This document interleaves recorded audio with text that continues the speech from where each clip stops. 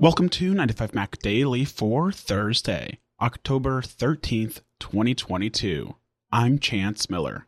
We are sponsored this week by Waterminder. Leading off today, Apple has set its next Apple Watch Activity Challenge for Veterans Day on November 11th.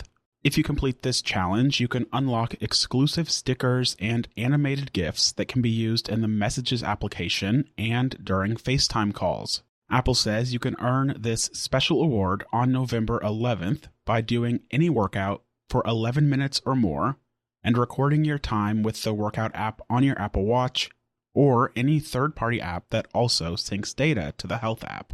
These Apple Watch activity challenges are meant to promote using the Apple Watch for fitness and act as a way for Apple to guide users into taking advantage of the workout tracking features. And of course, you can complete the challenge using Apple Fitness Plus, which is Apple's workout service that offers a variety of different categories of content. Again, this activity challenge will take place on Veterans Day on November 11th, and you should receive a pop-up notification on your Apple Watch once it officially kicks off. In other news today, Netflix has officially announced its new ad-supported plan, which will launch on November 3rd.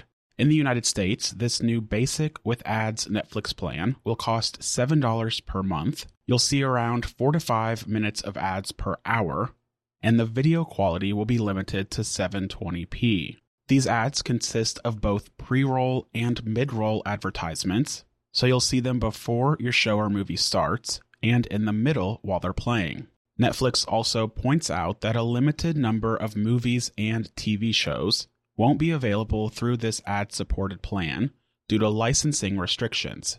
The company says this is something it's working on changing for the future. Netflix also says that the ad-supported plan won't offer the ability to download content for offline viewing. This is because the ads have to be inserted on a per-stream basis, and therefore can't be inserted if you aren't connected to internet. So with Netflix's new ad-supported plan, Netflix pricing ranges from $7 per month to up to $20 per month, with 4 different plans to choose from. The basic plan at $7.99 with ads, the basic plan at $10 a month without ads, the standard plan at $15.49 a month, which offers 1080p streaming, support for watching on 2 devices at a time, and support for saving content offline. And finally, you have the premium tier at $20 a month for watching on up to 4 devices at a time, streaming in 4K, and downloading content offline to 4 devices.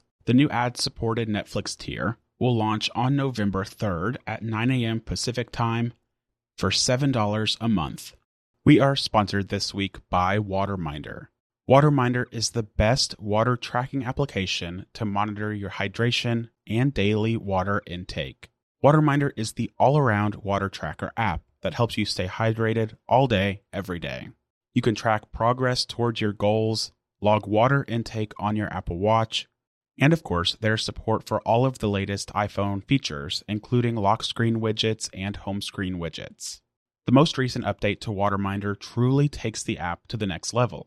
In addition to lock screen widgets, there is also a refreshed design and icons, a new third home screen widget layout option, new challenges, updates to historical data, and much more.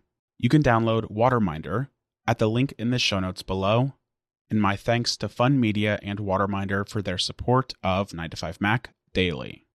Rounding out today, Apple has announced an expansion of its relationship with Goldman Sachs for a new Apple Card feature. In a press release today, Apple says that Apple Card users will be able to have their daily cash rewards deposited automatically into a high-yield savings account from Goldman Sachs. You'll be able to track the balance of this savings account directly in the wallet application on your iPhone, and there are no fees, minimum deposits, or minimum balance requirements. You can set it up so that all of your future daily cash is deposited automatically into this savings account, but in addition to this, you can also deposit any additional money using a linked bank account or with your Apple Cash balance. Again, you can track the balance of this high-yield savings account directly in the Wallet app. There will be a new savings account button located in the Apple Card interface And you can tap on this to show a list of your recent transactions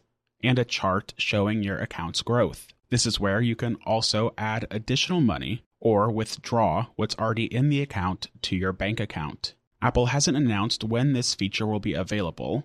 Instead, it simply says it will launch soon. It also hasn't confirmed the exact percentage rate that the account will pay out in interest. Goldman Sachs' existing online savings account offers an annual percentage yield of 2.15%.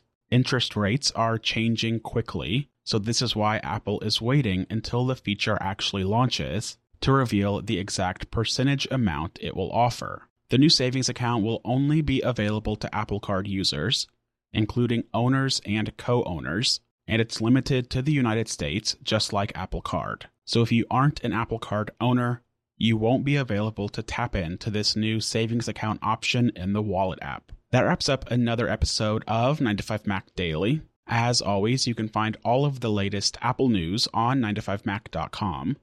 Follow along with me on Twitter at Chance H. Miller, and be sure to come back tomorrow for a new episode of 9to5Mac Daily.